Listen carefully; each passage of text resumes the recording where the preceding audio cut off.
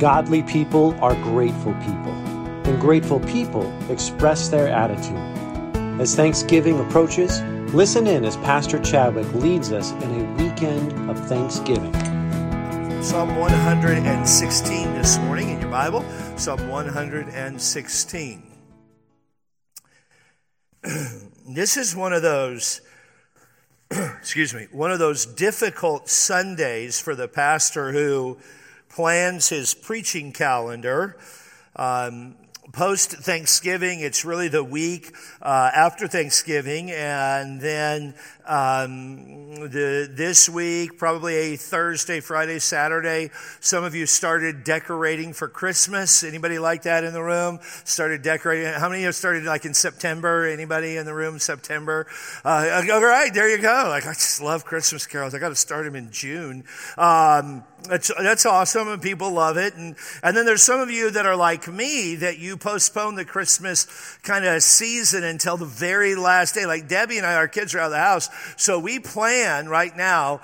We're kind of planning on decorating on Christmas Eve, and we've got like one little thing we're going to do, so Christmas can be challenging, even for the pastor. I'm excited. Next week I'll start a series entitled "The Songs of Christmas" and the story behind the Christmas carols and how they relate to the Scripture and where the author got those from. I'm really excited about preaching on that series. But this Sunday is kind of like one of those one-off Sundays.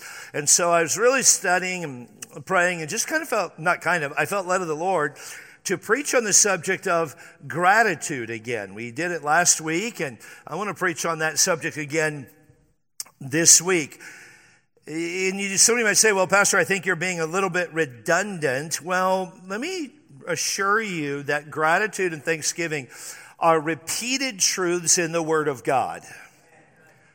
It's not like we looked once last week in Luke 16, and that's the only place where we would find the subject of gratitude. Matter of fact, the concept of gratitude grows and develops throughout Scripture. It's not really mentioned in the book of Genesis, though it is, we could read that into it. But by the time of the book of Leviticus, the nation of Israel had instituted a offering of thanks as part of their sacrificial and system of worship. That thanksgiving was a vital and integral part of what they would do. Thanksgiving bears a prominent place in the book of Psalms, both on the individual level and on the community level. The spirit of thanksgiving. In the New Testament, thanksgiving is tied to the concept of the word grace. Grace and thanksgiving are inseparably linked. You can't be thankful without grace, and if you have grace, you're thankful. If God's grace has been extended to you, you're thankful for that. It's a wonderful thing. The people in the New Testament offer thanksgiving to God in worship in 1 Timothy and many other places, in individual prayer in the book of Acts and every epistle, at meals. They offer thanksgiving in the book of Matthew. Expressions of thanksgiving appear throughout Paul's writings. The 13 epistles that Paul writes, if he wrote Hebrews, the 13 epistles are filled with expressions of gratitude. Paul says in 1 Thessalonians 5:18, we looked at it last Sunday night, in everything give thanks. This is the will of God in Christ Jesus concerning you. The New Testament thanksgiving is a response to the redemptive work of Jesus Christ. Why are we thankful? We're thankful because we know Christ is our Savior, because Christ died on the cross of Calvary for our sin, because we have hope in eternal life. That's why we're thankful. Our gratitude doesn't come from our money. Our gratitude doesn't come from our standing. Our gratitude doesn't come from our health, though we are thankful for every one of them. Don't get me wrong. Those are all wonderful things to be thankful for. But the outgrowth of our gratitude for the believer fundamentally is connected to the gospel of Jesus Christ and his redemptive work in our hearts and lives. Oh, I've got nothing to say thanks for. If you're a believer, you have everything to be thankful for. I would submit to you that the Bible repeats over and over again the need for gratitude. Repeatedly. And as a general rule, civilized people understand the necessity of gratitude, whether they're believers or not. Civilized folks are just understand the importance of gratitude. It was John F. Kennedy who said, as we express our gratitude, we must never forget that the highest appreciation is not to utter words, but to live by them. The highest form of appreciation is not to say thanks, but to live that, though we ought to say thanks. The highest form of appreciation to the Lord Jesus Christ and his redemptive work is not simply to say, thank you, Jesus, or even to sing the song. The highest form of gratitude to the Lord Jesus Christ is to live for him. Doris Day, first time she'll ever be quoted at Canyon Ridge, says, gratitude is riches, complaint is poverty. A woman who lived a very troubled life. A life consumed with the sins of the age, understood this: gratitude is riches and complaint is poverty.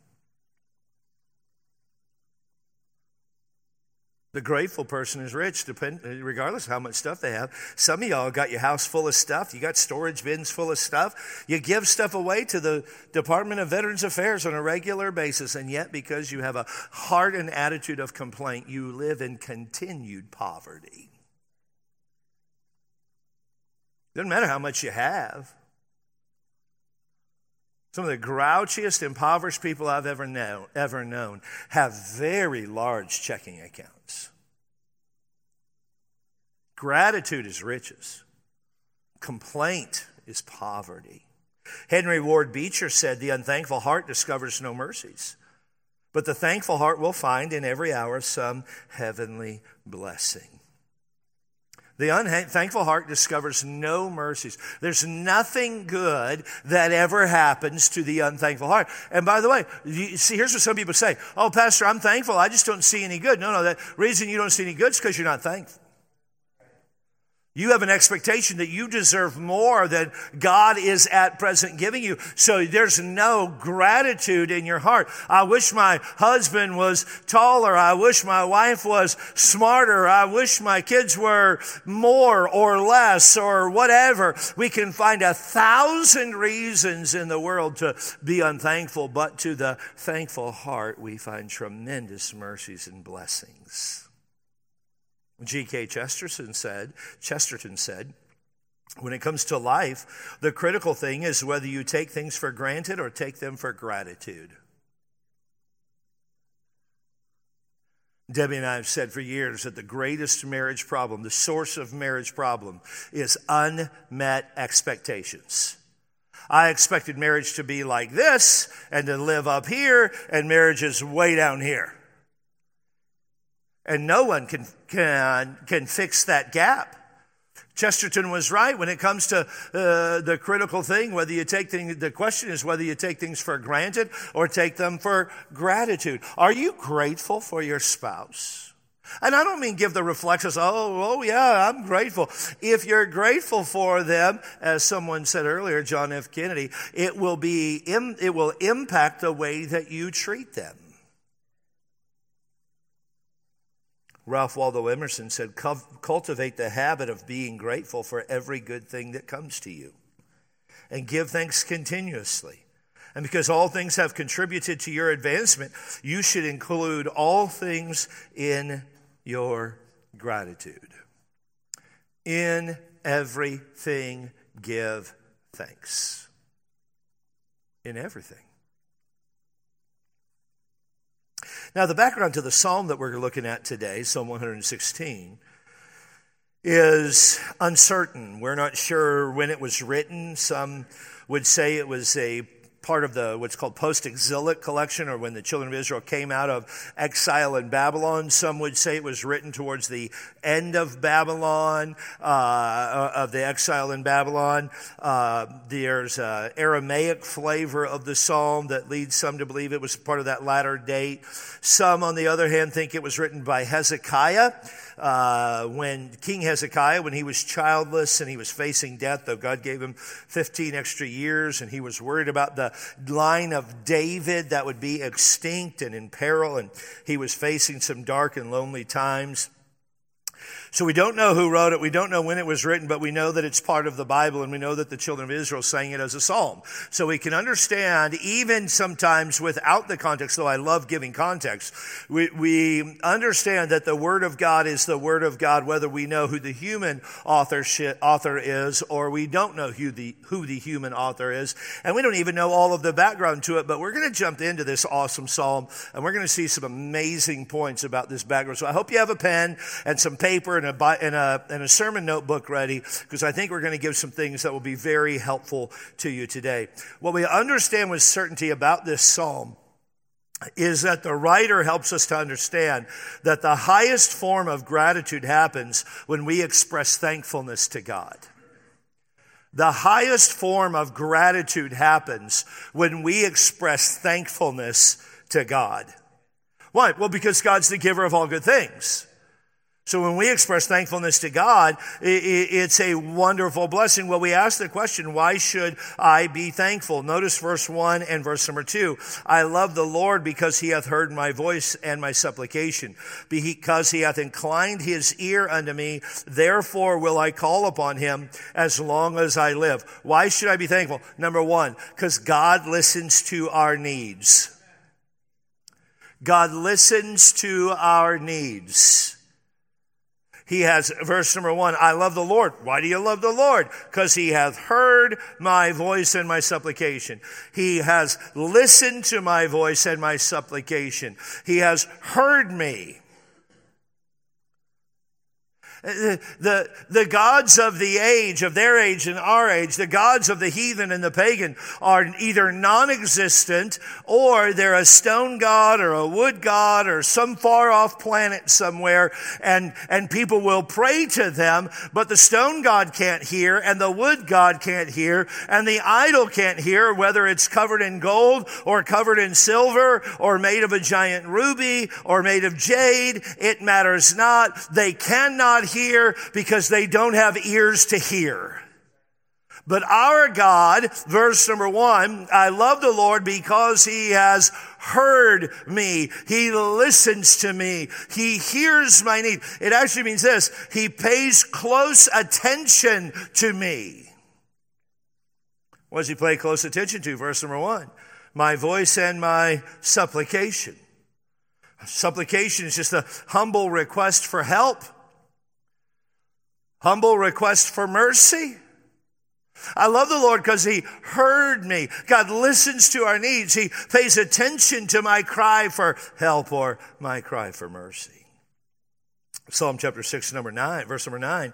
The Lord heard my supplication. The Lord received my prayers. Psalm 66:19. But verily God hath heard me. He hath attended to the voice of my prayer. Psalm 118, verse number 5, I called upon the Lord in distress. The Lord answered me and set me in a large place.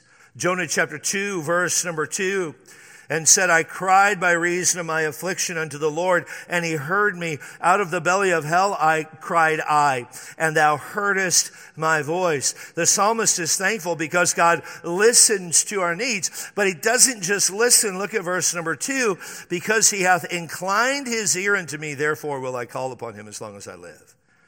He doesn't just listen. He actively listens. Let me say it again. He actively listens to our needs. There's a difference between hearing and listening.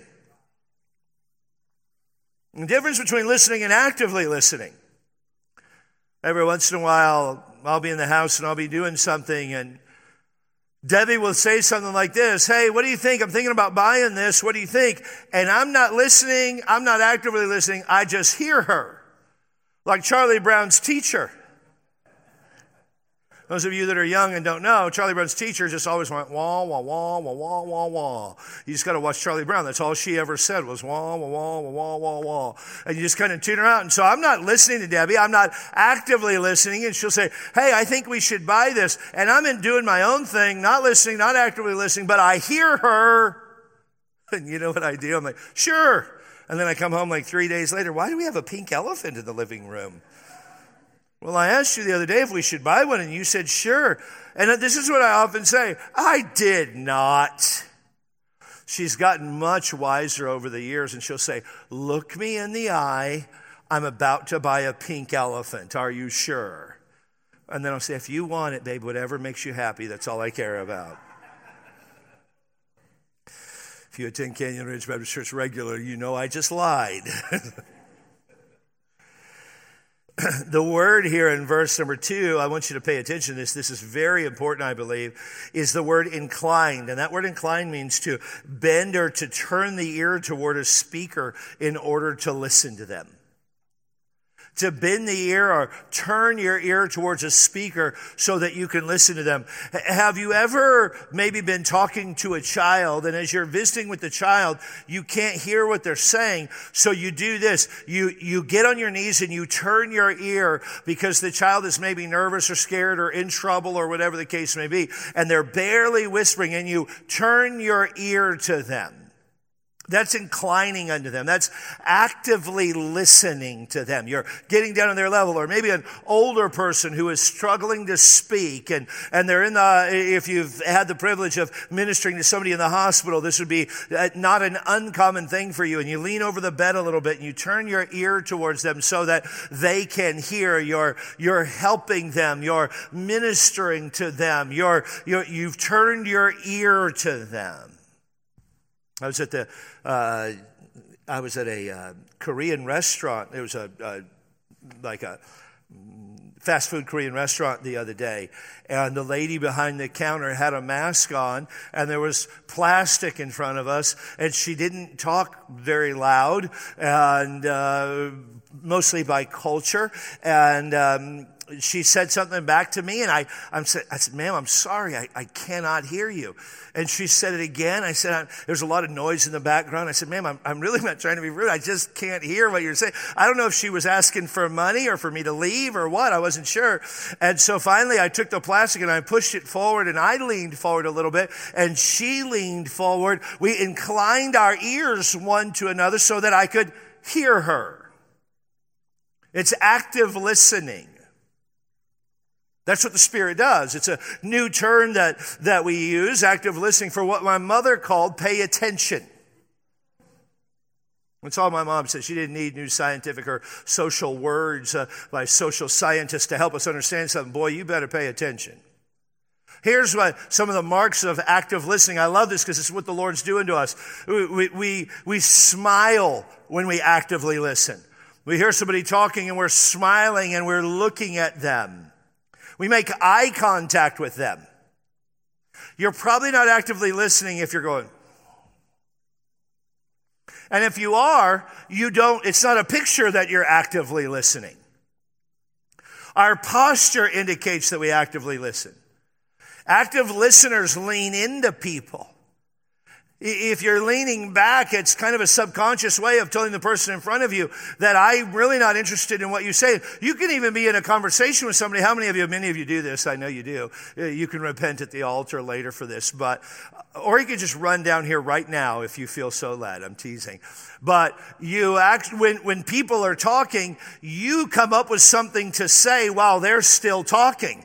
And so in the middle of a conversation, or really a mental monologue, while they're speaking, you're thinking, yeah, but I've got this to say, and I want to say this, and I want to follow up with this. And what you're saying is, I'm not actively listening to you. Active listeners lean in. They want to hear. They want to get it. Active listeners mirror. It's weird if somebody's telling you a sad story and they're crying and you're laughing. Active listeners are saddened and remorseful along with the person, or happy and joyful along with the person who's doing the talking. They're actively engaged. Some of you, if you do this, you'll get a raise at work. Just being honest with you. You're mirroring. You're showing sympathy. And you're free from distraction. Active listeners don't have their phone in their hand. They're not looking at their phone. If they're talking to somebody, they turn their phone off and they set it upside down so they wouldn't see the screen if something were to pop up. That's what active listeners do. They're not distracted by a phone. They're not looking at a clock. They don't doodle on paper.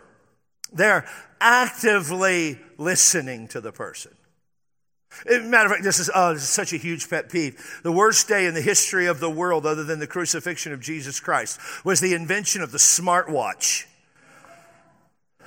Can I get an amen in the crowd? Good grief. I mean, you'll talk to somebody and their watch is going off with text message after text message, and here I am, I'm in front of them, and they're like, oh. I was in a meeting recently, and while I was talking to a person, they probably had 42 text messages come through. Why do you have 42 text messages to begin with? People say, I'm that important. No. Here's how you get rid of them. Don't respond. You keep responding to those micro perfumery text message and Dillard's, or is Dillard's even around anymore, or Macy's text messages. You're getting all these text messages and you're distracted by them, and you're not giving the person in front of you the attention that he needs. I'm just trying to illustrate this point. God is actively listening. So some of you feel real conviction about the smartwatch thing. That's probably me because I watch you in sermons going, anyway, God has inclined his ear to us, to hear us, to listen to us. You say, "Oh, Pastor, I have needs that you don't know about." True, I don't know about them. I have needs that I've had for a while. Okay, I wouldn't argue with that. God knows your needs, and God wants to meet your needs. Now, we try sometimes to get super theological about this, and we say things like, well, if God is sovereign, then he already knows. So why should I pray? Or, God is omniscient, he knows everything, he could meet my needs. And we try to get extremely theological on these points to simply say, I don't think I really want to pray, or I don't desire to pray, or I'm not going to ask. But the book of James chapter 4 verse number 2 says, you have not because you ask not, or the reason you don't have what you need is because you're not asking for what you need. I'm thankful because God listens to our needs. Look at verses 3 and 4. The sorrows of death compassed me, and the pains of hell gat hold upon me. I found trouble and sorrow. Then called I upon the name of the Lord. O Lord, I beseech thee, deliver my soul. Not only does God listen to our needs, God cares about our problems. God cares about our problems. The sorrows of death compassed me. The psalmist doesn't tell us the specific circumstances he faced. And I think that's a grace of God for us. Why? Because if we knew that it was war, then we would go, oh, well, this doesn't mean anything because I'm sick. If we knew that it was sickness, we'd say, well, that doesn't mean anything to me because it's my family. If it was family, well, this doesn't mean anything to me because it's finite. No. The idea of the psalm, and I just am trying to, I find a grace in this, that it's all encompassing for every one of us. God cares about our problems. Maybe the psalmist had a serious illness. Maybe he did. I don't know. But whatever he had, it was bad. It was very bad. Look at verse number 3. The sorrows of hell. The word sorrows here means ropes or cords. It was used to hold a prisoner in prison. It was used to control someone. The sorrows of death, the cords of death, the handcuffs of death, the chains of death. The word death here is the strangling the breath out of him, the pain or anguish of hell, the grave or the world of the dead. He is in their chilly grip.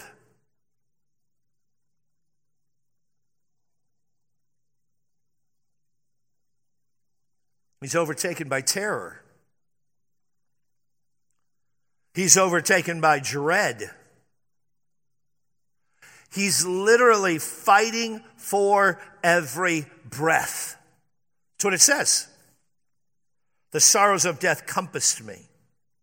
The cords of death are strangling me. Here's what he's describing. A panic attack would be the modern day term. Anxiety would be a modern day term. People sometimes think these are new concepts, like, oh, we're struggling with things that nobody's ever struggled with. No, don't think that for a second. People have been struggling with these things their entire life, or the entirety of humanity, I should say. And the psalmist was struggling with it. We can assume with almost absolute certainty that the psalmist was some type of man of renown, well-known man, because that would be everybody else in the Psalms. So we're going to make that assumption, and we understand the culture. The writings of a lady would not be found in the song that would be sung in the temple. I could teach on that at another time, but that would be antithetical to the idea of the Psalms. And we understand that these are psalms that are written by people of import or notoriety. And the author is saying the cords or the ropes of death, the ropes of prison have compassed me about. So we understand something when we study Hebrew writers, and that is that they don't have exclamation points to draw emphasis, but with the redundancy of words, and especially the redundancy of thought, when they use a same word or concept repeatedly, they're drawing special attention to it. And he uses a couple of words to help us draw attention to where he was at. Sorrows of death compassed me. The pains of hell got hold or took hold upon me. I found trouble. I found sorrow.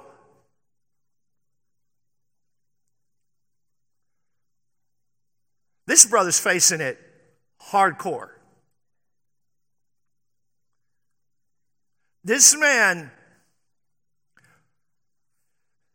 is at very least under tremendous emotional stress.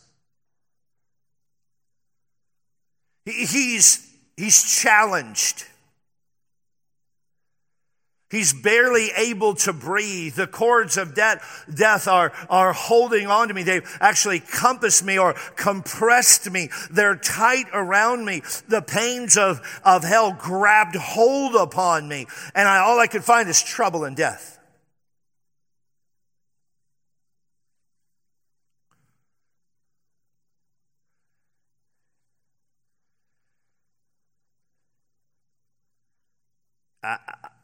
I think it's important for us to understand that God knows our weakness. God knows our humanity. God understands that we struggle. God understands the challenges that are faced. God understands the long nights of despair. God understands the worry and the dread.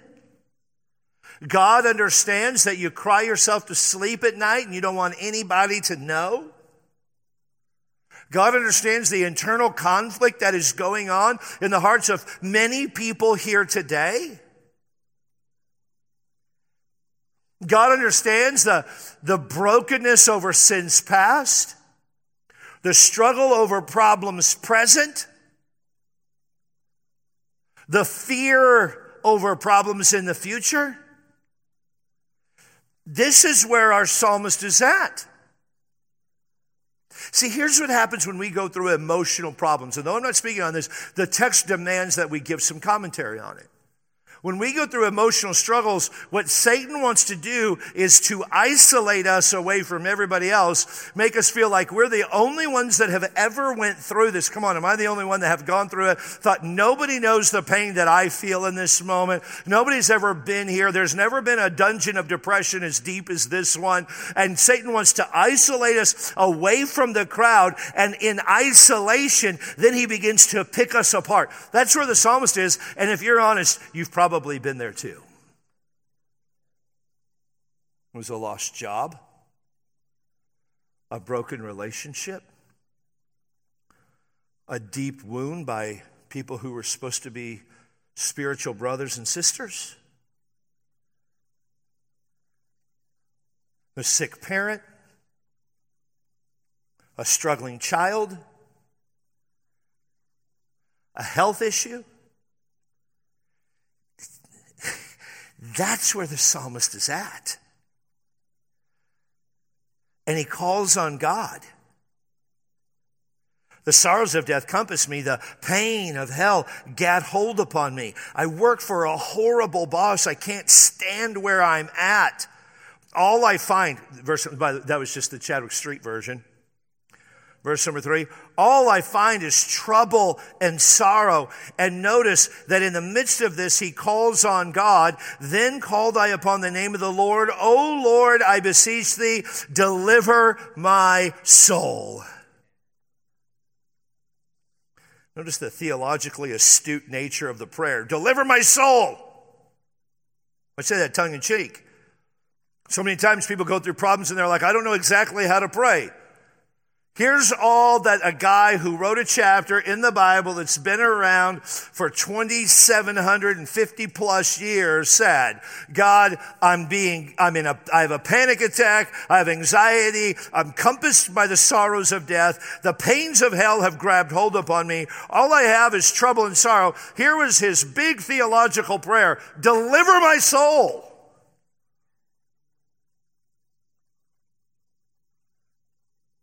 Some folks in here never experienced Christian freedom or liberty or joy or peace or deliverance. And I don't mean the charismatic idea of deliverance. I mean God delivering you from a very real trouble and a very real problem. Some of you never experienced that because you just never say, God, deliver me. You're WikiHow experts. My kids are having a problem and they're sick. How to?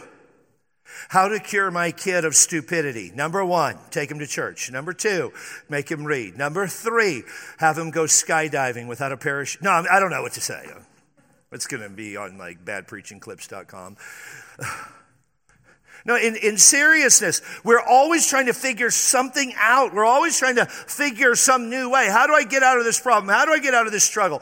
I got to get out of this. I got to get out of this. Hey, friends, God is going to bring you to a place at some point in your life, if you're going to live a successful Christian life, where the only place you can turn is to Him. And that's why the psalmist said, God, just deliver my soul. Help me.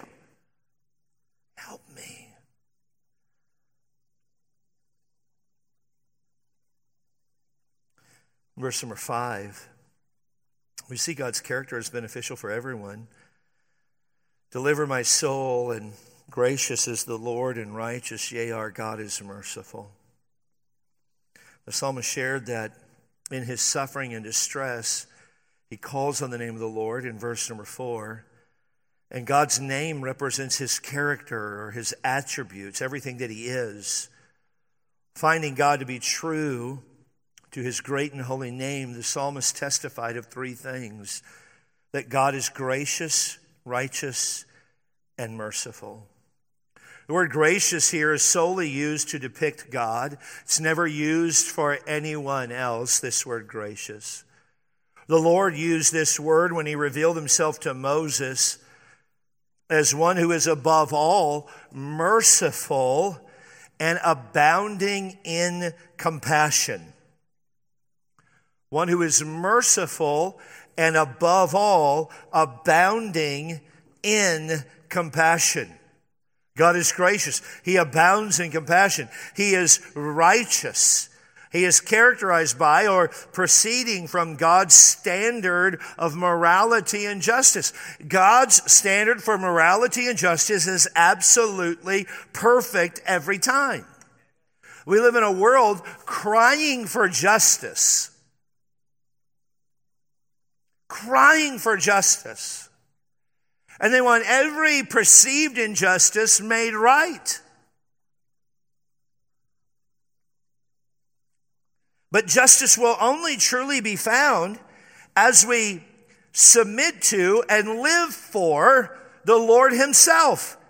He is a just God. He is the God of all justice.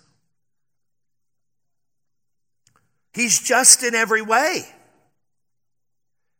He's always morally correct.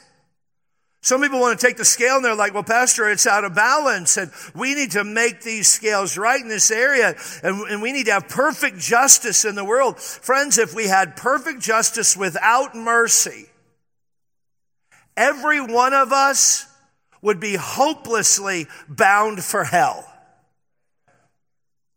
If we had perfect justice, because justice demands a sacrifice, and if we remove the concept of mercy and biblical mercy from justice, then we are all destined for hell. That's why the psalmist says with such clarity, God, you are right, you are gracious, and he starts with that, because justice without graciousness leads to tremendous problems for everyone.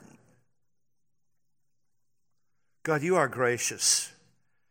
You're righteous. You're morally right. You make the right decision. You say, well, if God makes the right decision, why is our world in the condition that it's in? Because people have run from God and disobey God. And living for themselves, the lust of flesh, the lust of the eyes, the pride of life. They want their own thing. And in desiring their own thing, they have to run from a God who is merciful and just. He is merciful. He shows kindness. How different is our God from the God of the heathens? They are these dead little statues that are created by men that cannot hear. And our God is a God of mercy, and his mercy and his justice and his compassion is seen in the entirety of Scripture. In the book of Exodus, the children of Israel have been in bondage in the land of Egypt for 420 years.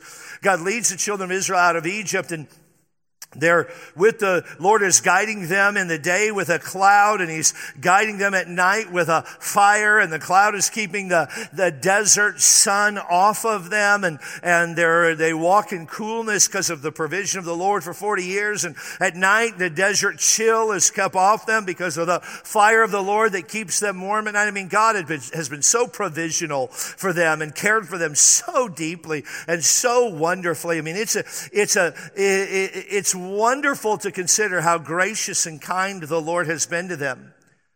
Well, God's kindness is exponentially growing in that God called the leader of the nation of Israel, Moses, to come on top of the mountain and to take Joshua with him, and they would be gone for 40 days, and God would give them the 10 Commandments. While Moses is on the mountain, the children of Israel grew impatient, and they soon forgot the God of Israel. And they say to Aaron, who's the de facto leader and supposedly the spiritual leader of the land, where is Moses? I don't know where Moses is the response. Well, we're going to bring you a bunch of gold, and we want you to build us these golden calves that we can worship like the people of the land. And Aaron says, bring me the gold.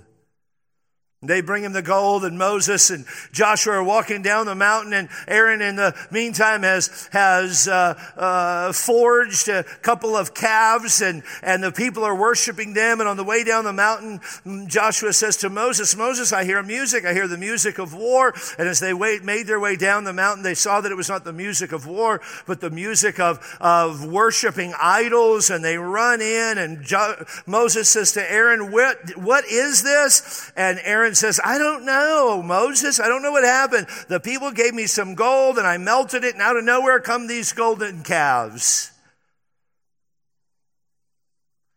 Moses is incensed. People do die in judgment and rebellion. God gave them opportunity to repent. They wouldn't repent. They died in the judgment of their rebellious heart. That part is painful. Moses takes the calves, Moses grinds them, these golden calves, grinds them into powder, takes the powder, throws it into the river, and God calls Moses to come back on top of the mountain. And as Moses stood there all alone on the mountain for the second time, the Bible says in Exodus 34, verse 5, and the Lord descended in a cloud and stood with him there and proclaimed the name of the Lord. And the Lord passed before Moses, and proclaimed, this is what God said about God, the Lord God, merciful and gracious, long-suffering and abundant in goodness and truth. the Lord God, merciful and gracious, long-suffering and abundant in goodness and truth. What a compassionate, gracious God we have, and his character is beneficial for everyone. Look at verse number 6. And the Lord preserved the simple. I was brought low and he helped me. Fourthly, this morning, I want to encourage you to be thankful for the reality that God protects those with simple childlike faith.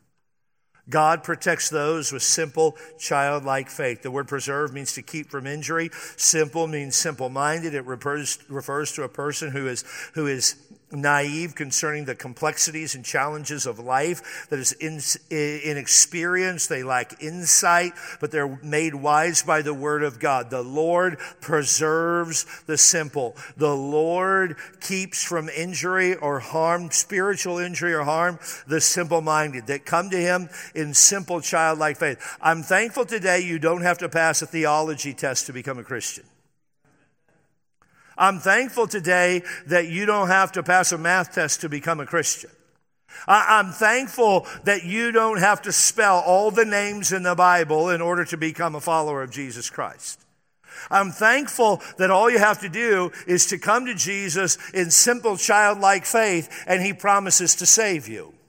I'm thankful that there's no prescribed words for salvation, but it's the cry of the heart. It could be, Lord Jesus, save me, or it could be, Lord, I know I'm a sinner. Please forgive me of my sins. I sinned on June 12th, 1997 at such and such place. It could be whatever it is, but if it's a cry to the Lord himself, he promises to save you.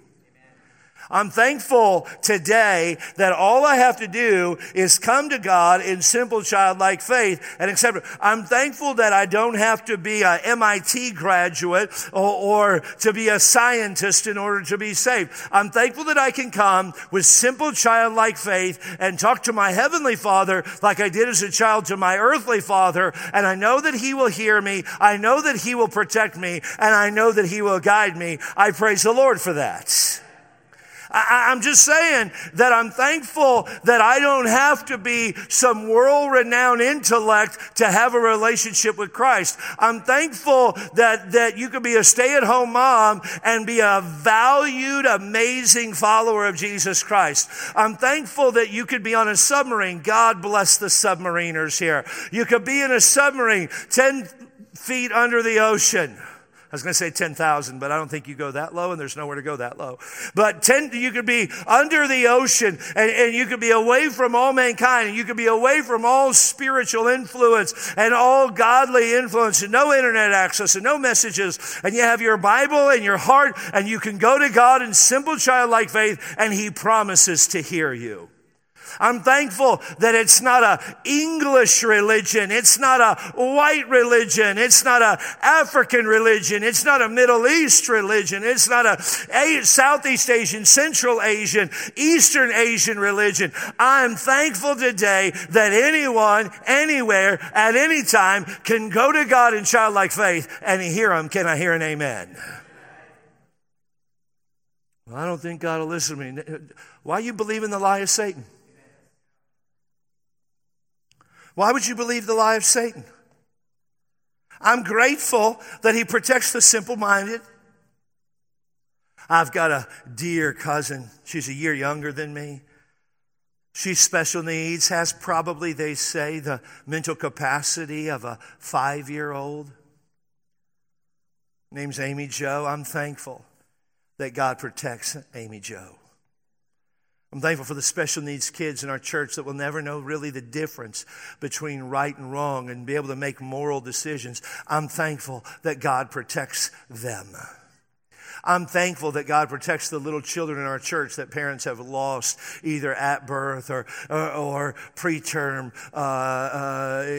in the womb or after the birth. I'm thankful that God protects them.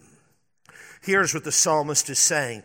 God, I am simply thankful that you preserve the simple. You say, Pastor, why are you so excited about that? Because I'm a simple person. 1 Corinthians chapter 1, verse 21 to 27. The Bible says God has chosen the foolish things of the world to confound the wise, and the weak things of the world to confound the things which are mighty, and base things of the world, and things which are despised hath God chosen, yea, and the things that are not, to bring to naught the things that are. I joyfully raise my hand when being called a simple believer in Jesus Christ. Oh, I can defend our faith. I can talk to you apologetically all day long. But let me tell you, that wisdom is not the wisdom of Chris Chadwick. That wisdom is not the wisdom of Canyon Ridge Baptist Church. That wisdom is the wisdom of our Lord and Savior Jesus Christ. You say, well, you're nothing but a Bible parrot. Let me be a Bible parrot all day long. I'll fly and peck and eat sunflower seeds till the Lord takes me home. I'm happy to be a simple-minded Christian of childlike faith.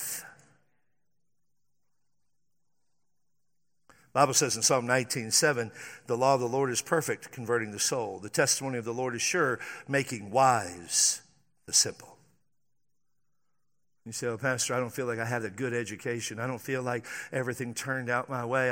I feel like I could have, if the lots had been passed out a little bit differently, I feel like my life would be tremendously different. I don't feel like I got everything that maybe I could have gotten. The law of the Lord is perfect, converting the soul. The testimony of the Lord is sure, making wise the simple. Psalm 119, 130. The entrance of thy words giveth light. It giveth understanding to the simple. Pastor, I got a problem and I need real help in it. Can I tell you, I want to help you all day long, and I will. But can I tell you, the word of God makes wise the simple. I got to hurry. Look at verse number 7. Return unto thy rest, O my soul, for the Lord hath dealt bountifully with thee. God gives rest. I'm thankful he gives rest to the soul. He says, return. Return. Rest, the idea of the word rest means a place of security or a place of peace. And God says return. The idea of rest is supposed to be the normative place of the believer. We're supposed to live in peace. It's a fruit of the Spirit. We're supposed to live in rest. It's a fruit of the Lord. The Bible says he giveth his beloved rest. God loves you. He wants your spirit, your heart to be at rest. You physically might be tired. That's not a bad thing at all. That's actually a wonderful thing. But your soul can live at rest knowing that God is in control. Be at rest. And I'm thankful finally this morning in verse 8 and 9 for the deliverance that only God can bring.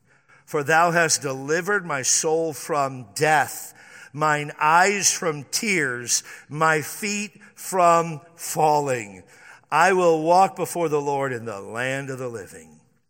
In a threefold reminder, the psalmist encourages himself. God, you've delivered my soul from death. I'm a believer. I have eternal life. Once I accepted you, I'm saved forever. God, I thank you for that. You've delivered my soul from death. You've delivered my eyes from tears. Here's this man who starts out in verse number 3. The sorrows of death compassed me. The pains of hell got hold upon me. I found trouble and sorrow. God, I'm panicking. I have anxiety. And by the time he gets to verse number 9, you've delivered my soul from death. I've come out on the other side of that depression, that panic, that anxiety. God, you are good and you have brought me out, and mine eyes from tears. I'm not weeping anymore, Lord. It's not a front. It's not a fake. I'm not putting on airs. God, you have delivered me from tears, and you kept my feet from falling. Some of you in this room know what it's like to be so overwhelmed with panic, anxiety, dread, sorrow that you can't stand up.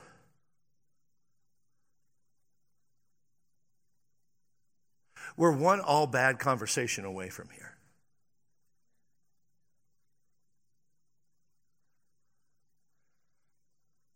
The dark night of the phone call.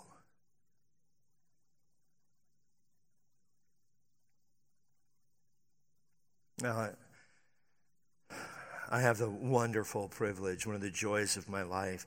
I have about 7 great joys, and this is one of them. I get to be a chaplain for the San Diego Police Department. It's like number 7. Jesus is number 1. Debbie is number 2. My daughters are number 8. No, number 3. I love them to death. Canyon Ridge would be number 4. I just love being a pastor and being here. I just love San Diego. I love this place with all of my heart. Every once in a while, we have to do what are called wellness calls, where you go in and check on somebody. A family member hasn't heard from somebody in a few days, and it's unlike their character to not hear from them or whatever the case. And sometimes you walk in and they're like, oh, yeah, my cell phone broke, and I just, I don't want to go down to Walmart to the Cricket dealer and get it fixed or whatever. And you're like, okay. And so we call the reporting person back, and hey, they're fine, their phone broke, and we'll often just let them say hi right there so they can hear their voice, and then we'll move on, and it's not a big deal. But there are times when you do a wellness check and it doesn't go that way. When you walk in and someone's loved one has passed away. And then we have to do a brief inquiry and call some people and do some things, but there's always a notification that has to happen. You have to, most of the time, pick up the phone and call a family member unless they're nearby. And you have to give that horrible news over the phone.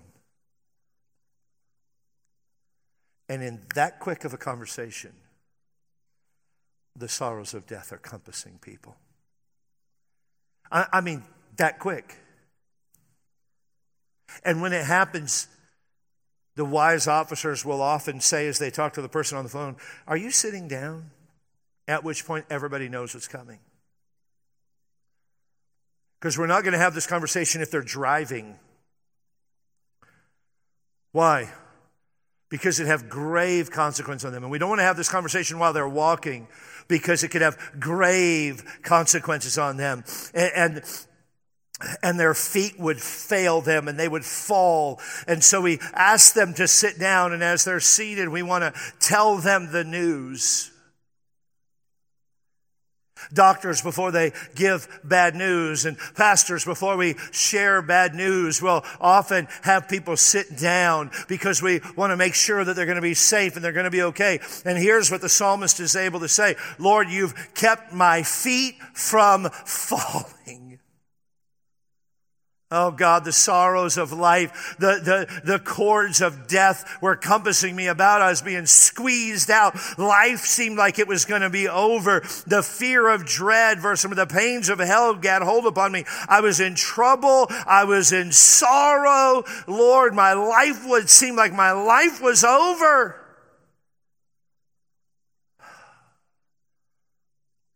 And he calls on the Lord to deliver him. And then we get to verse number 8. You kept my soul from death. You delivered mine eyes from fear or tears, and my feet from falling. Lord, I'm going to walk before you in the land of the living.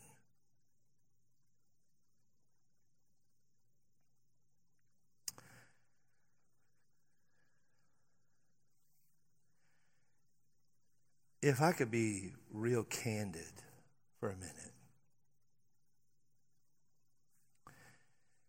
If you live for Christ for more than a few months, you're going to experience this.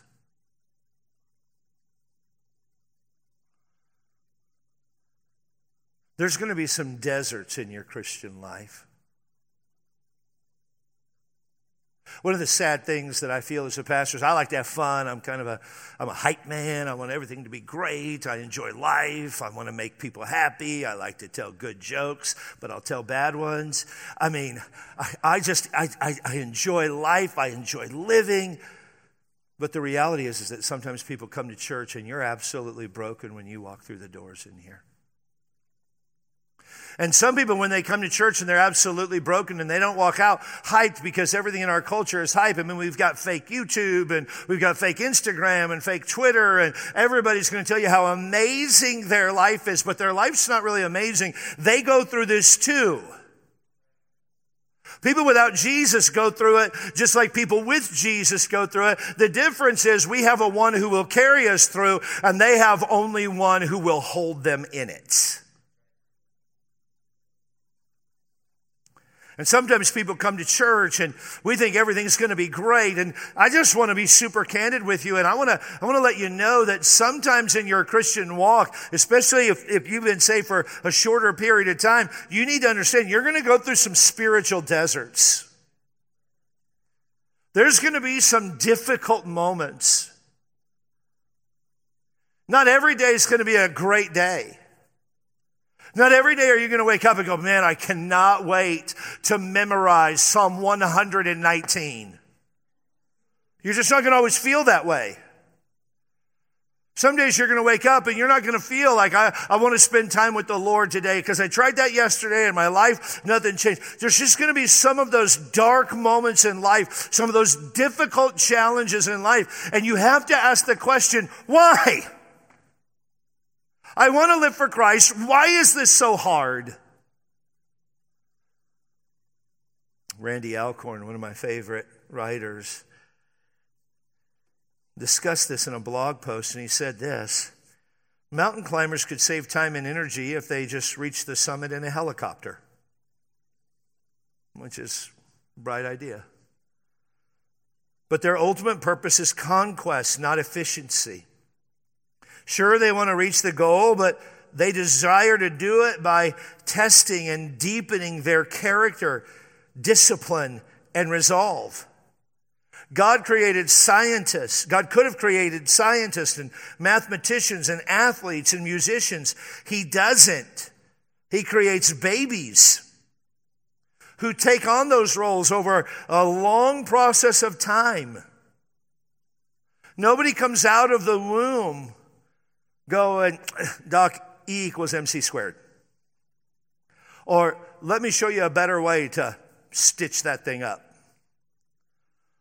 Or I don't like that solution. I want this one. No, we come out babies. And we grow over time. This is in God's economy. We could be married and have an amazing marriage and never struggle, but that's not what God wants. He's using this to grow us and to discipline us and to train us and to help us. So we grow and we work and we grow and we work and we grow and we work and we grow and we work. And we work when things aren't going great, and we keep moving forward and we keep moving forward and we keep moving forward. God doesn't make us fully Christ-like the moment we're born again. 2 Corinthians 3:18, but we all with an open face, beholding as in a glass the glory of the Lord, are changed into the same image from glory to glory, even as by the Spirit of the Lord. Stay close to Christ. Let Him deliver you, and you'll grow more like Christ. Day after day after day after day. And we'll be thankful for the deliverance that only God can give. Every once in a while, my wife and I will remember some of those early fights that we had. They normally don't lead to new fights. We remember the grace that we've been able to show towards one another and the growth that we've been able to have. Why? Because God brought deliverance in our life. Reasons to be thankful. God knows your needs. He knows what your need is. He cares about your problems. His character is beneficial to everyone. He protects those who are simple. He gives rest to the soul. And there's a deliverance that can only come from God. Has your soul been delivered from God? Do you know without a doubt today that if you died, heaven would be your home? I mean, if you died tonight, are you 100% sure that you would go to heaven? If not, today, the Bible says, is the day of salvation. Not the day that I came to learn some slick techniques about active listening. No, today's the day of salvation. Well, how can I be saved? To know Jesus. Saved is a Bible word to mean you were lost and now you are saved. Well, you're lost because you've sinned against God. God created you, but you rejected him. And because of your rejection, the eternal price that you'll pay is eternity in hell. But you don't have to go to hell even for your personal rejection of God. You have to go to hell and spend eternity there because God can't allow anyone who rejects him into heaven. And so the only way that you can get into heaven is to acknowledge that you're a sinner. The only way you can have a relationship with God is to acknowledge that you are a sinner, that you desperately need a Savior, and you can't do anything. You cannot work your way to heaven. There's nothing you can do to earn your salvation. I'm a sinner. I can't work my way to heaven. Only Jesus can save you. If you'll admit and acknowledge that only Jesus Christ, that he is the Son of God, that he did die on a cross for your sin, and that his blood washed away your sin, God promises that he'll save you. God, I've sinned against you. There's a problem between you and me. I can't save myself because I'm unworthy. I'm a sinner. The only one that I can go to for salvation is Jesus Christ. If you'll go to Christ today, God promises to save you, and the choice is yours. And if you're here today and you feel God drawing you to himself, get saved today. In just a moment, we'll have counselors at the front. You can pray a prayer in your chair, and if you do, please tell us afterwards, because we want to rejoice with you and help you in your Christian walk for sure, that you can come to Christ today. And then, believer, are you grateful for the right things? For the right things? If not today, why don't you repent of a spirit of ingratitude like we all have to do at times, and start praising the Lord for his goodness, for his care, for his rest, for his compassion, and for his deliverance. Father, bless our time of contemplation. Thank you for listening. Hear more messages today at canyonridgebaptist.com. If you're in the San Diego area, please join us for a service. We meet on Sundays at 8:30 a.m., 10:30 a.m., and 5 o'clock p.m. Pacific Time.